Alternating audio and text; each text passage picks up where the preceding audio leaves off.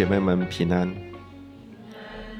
今天我们一起相聚在这里，一起来纪念耶稣在十字架所为我们所做的。今天我要来跟大家分享的题目是：谁将耶稣钉十字架？我们常常在问自己，为什么耶稣会死？谁该为他的死来负责呢？每周日我们都会在教会念使徒信经，来宣告我们的信仰。使徒信经有一段话是这么描写的：我信我主耶稣基督，上帝的独生子，因圣灵感孕，由童贞女玛利亚所生，在本丢彼拉多手下受难，被钉十字架，受死，埋葬，第三天从死人中复活。使徒信经里面提到本丢彼拉多，所以假如我们把彼拉多当成耶稣受难的首位负责人，那应该也不为过，因为他最出名的事迹被记载下来的就是判处耶稣钉十字架。彼拉多是当时的罗马帝国的行政长官，他是罗马皇帝在犹太地的最高的一个代表，他是犹太省的巡抚，那也是以色列人他们所居住的地方。他主要的目的，工作的目的是维持当地的法律和秩序，所以他有时候为了要达到这个目的，他不择手段，他会用残暴的手段来镇压。要他来负责耶稣的死，感觉起来是挺合理的，但是也有人会反对。反对的理由是什么呢？因为彼拉多曾经深信耶稣是无辜的，他曾3次宣称：我查不出来这人有什么罪呢？在路加福音23章4节这样记载，彼拉多对祭司长和众人说：我查不出这人有什么罪呢？路加福音23章22节说，彼拉多第3次对他们说：为什么呢？这人做了什么恶事？我并没有查出他什么该死的罪来，所以我要责打他，把他释放了。因为彼拉多对耶稣的证词，其实也证明了耶稣是无罪的，因为他相信耶稣是无罪。但是彼拉多一方面想要避免定耶稣的罪，矛盾的是他同时又不想要释放耶稣。为什么呢？因为犹太人领袖相信耶稣有罪，他不想要得罪这一群人。于是彼拉多透过许多的方法来逃避他的责任。他将耶稣先送往希律那里，希望由他来处理。结果希律又把他送回到彼拉多的手上。他也尝试用鞭打的方式来羞辱耶稣，来满足群众。于是兵丁就极尽所能的来羞辱耶稣。他也曾经把一个罪犯名叫巴拉巴带到众人的面前来，他希望透过这个方式群众会因此放过耶稣。他也尝试为自己辩护，他将他的手放在洗手盆里面洗他的手，他说：“罪不在我的身上，这件事与我无关。”但是最终，比拉多依旧屈服在压力之下。当大家大声催逼比拉多的时候，求他把耶稣钉在十字架上，群众的声音就得胜了。比拉多照大家所求，定了耶稣的罪，并且把他钉在十字架上。但是我们想一想，耶稣会受难，我们只怪比拉多吗？假如没有人将耶稣送到比拉多的手下，那他也不会遇害。是谁将耶稣定义要送到比拉多的手下呢？是那一群犹太宗教的领袖。当时候的大祭司该亚法是他们下令杀死耶稣的。他们为什么要如此做呢？当耶稣一开始出来侍奉的时候，他其实就使犹太的宗教领袖非常的不开心。你去看整个福音书，耶稣虽然出生在一个非常平凡的家庭的当中，但是耶稣却受到广大的欢迎。耶稣的言论引起的争议，因为他自称他自己是神的儿子。耶稣经常批评犹太的宗教领袖，称他们为假冒为善。但是难道可以把罪归给犹太宗教领袖吗？想想他们虽然想要杀耶稣，但是如果没有一个人出来卖耶稣，那他们也不会抓到耶稣。而这人是谁呢？这人正是耶稣的门徒加略人犹大。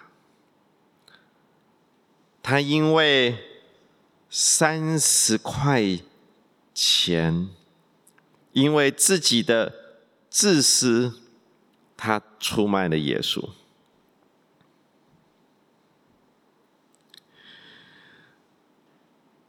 但是我们又想一想，犹大虽然出卖了耶稣，让他被抓，在比拉多的面前跟犹大宗教领袖的面前受审，其实在最后关键的时候，耶稣能够逃过这一次的十字架，那就是比拉多将罪犯巴拉巴带出来众人面前的时候，他问大家一件事情，因为每一年比拉多都要释放一个囚犯来讨好群众，你们要释放巴拉巴，还是要释放耶稣？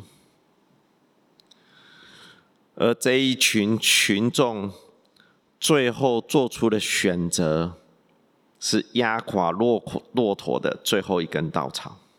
这一群百姓，他们曾经永在耶稣，当他们看见耶稣所行的神迹的时候，他们说：“哦，这真是那要到世间来的先知。”当耶稣要进去耶路撒冷城的时候，他们高声喊着：“何撒那，何撒那！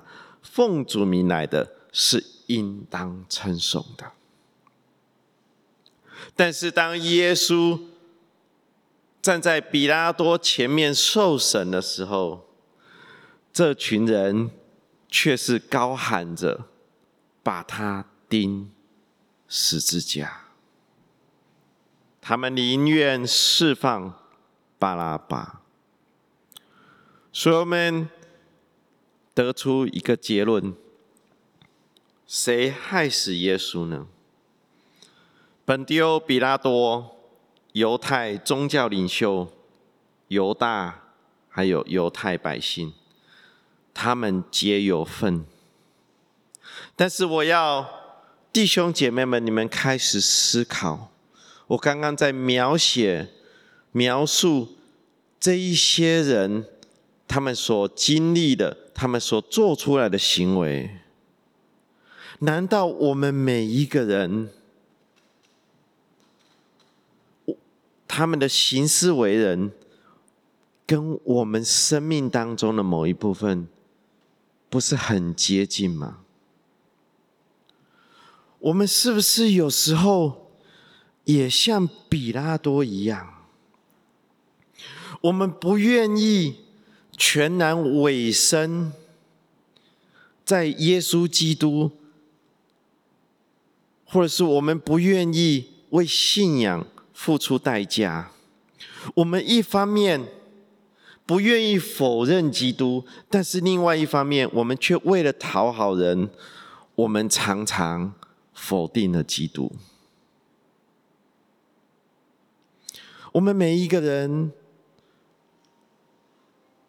都经历了神的拯救，都在众人的面前宣告我是一个基督徒，但是我们常常在私底下做的事情却是违背神的心意。我们是不是有时候也像比拉多一样？我们有时候是不是也像宗教领袖一样？我们有虔诚的外表，但是我们却没有新生命的实质。我们内心有时候像宗教领袖一样，高傲自负，假冒为善。当神或者是当别人指出我们错误的时候，我们不愿意反省。我们是不是有时候也像宗教领袖一样？我们有时候是不是也像犹大一样？我们来跟随耶稣，我们是带着自私的动机来跟随耶稣。我们有一些利益在当中，我们却忽视了神所对我们的要求。我们常常做出与神所教导的原则相违背的事情。我们是不是也像犹大一样？我们有时候是不是也像犹太的百姓一般？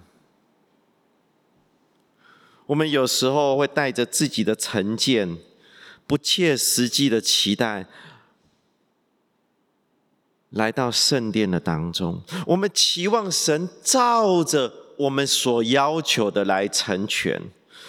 当神不愿意照着我们要求来成全的时候，我们就埋怨，我们甚至怀疑神的信实跟慈爱。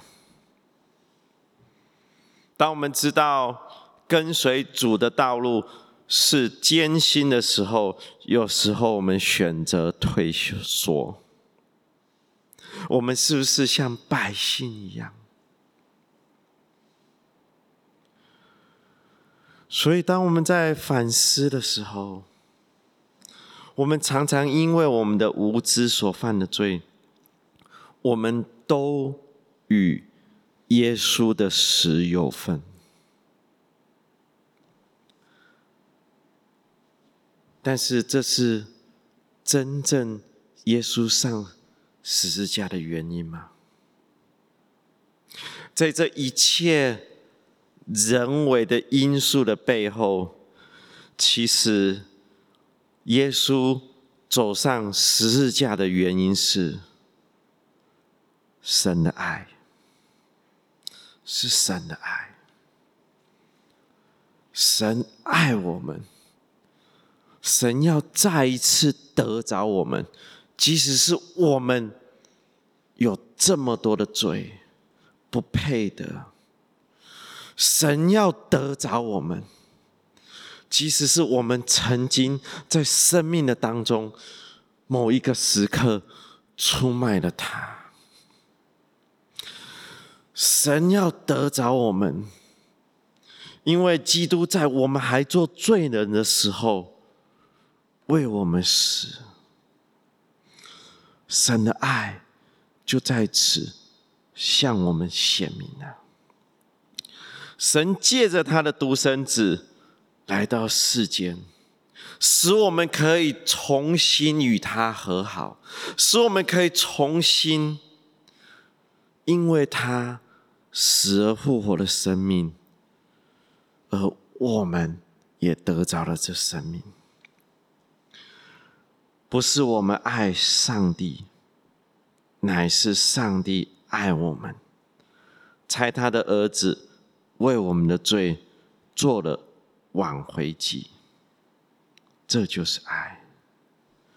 让我们一起也来回应神的爱，让我们一同为神在十字架上显明的大爱献上我们最高的尊荣和感恩，也让我们在神的面前再一次的立志，我们愿意一生侍奉他，因为他配得。那么一起来祷告。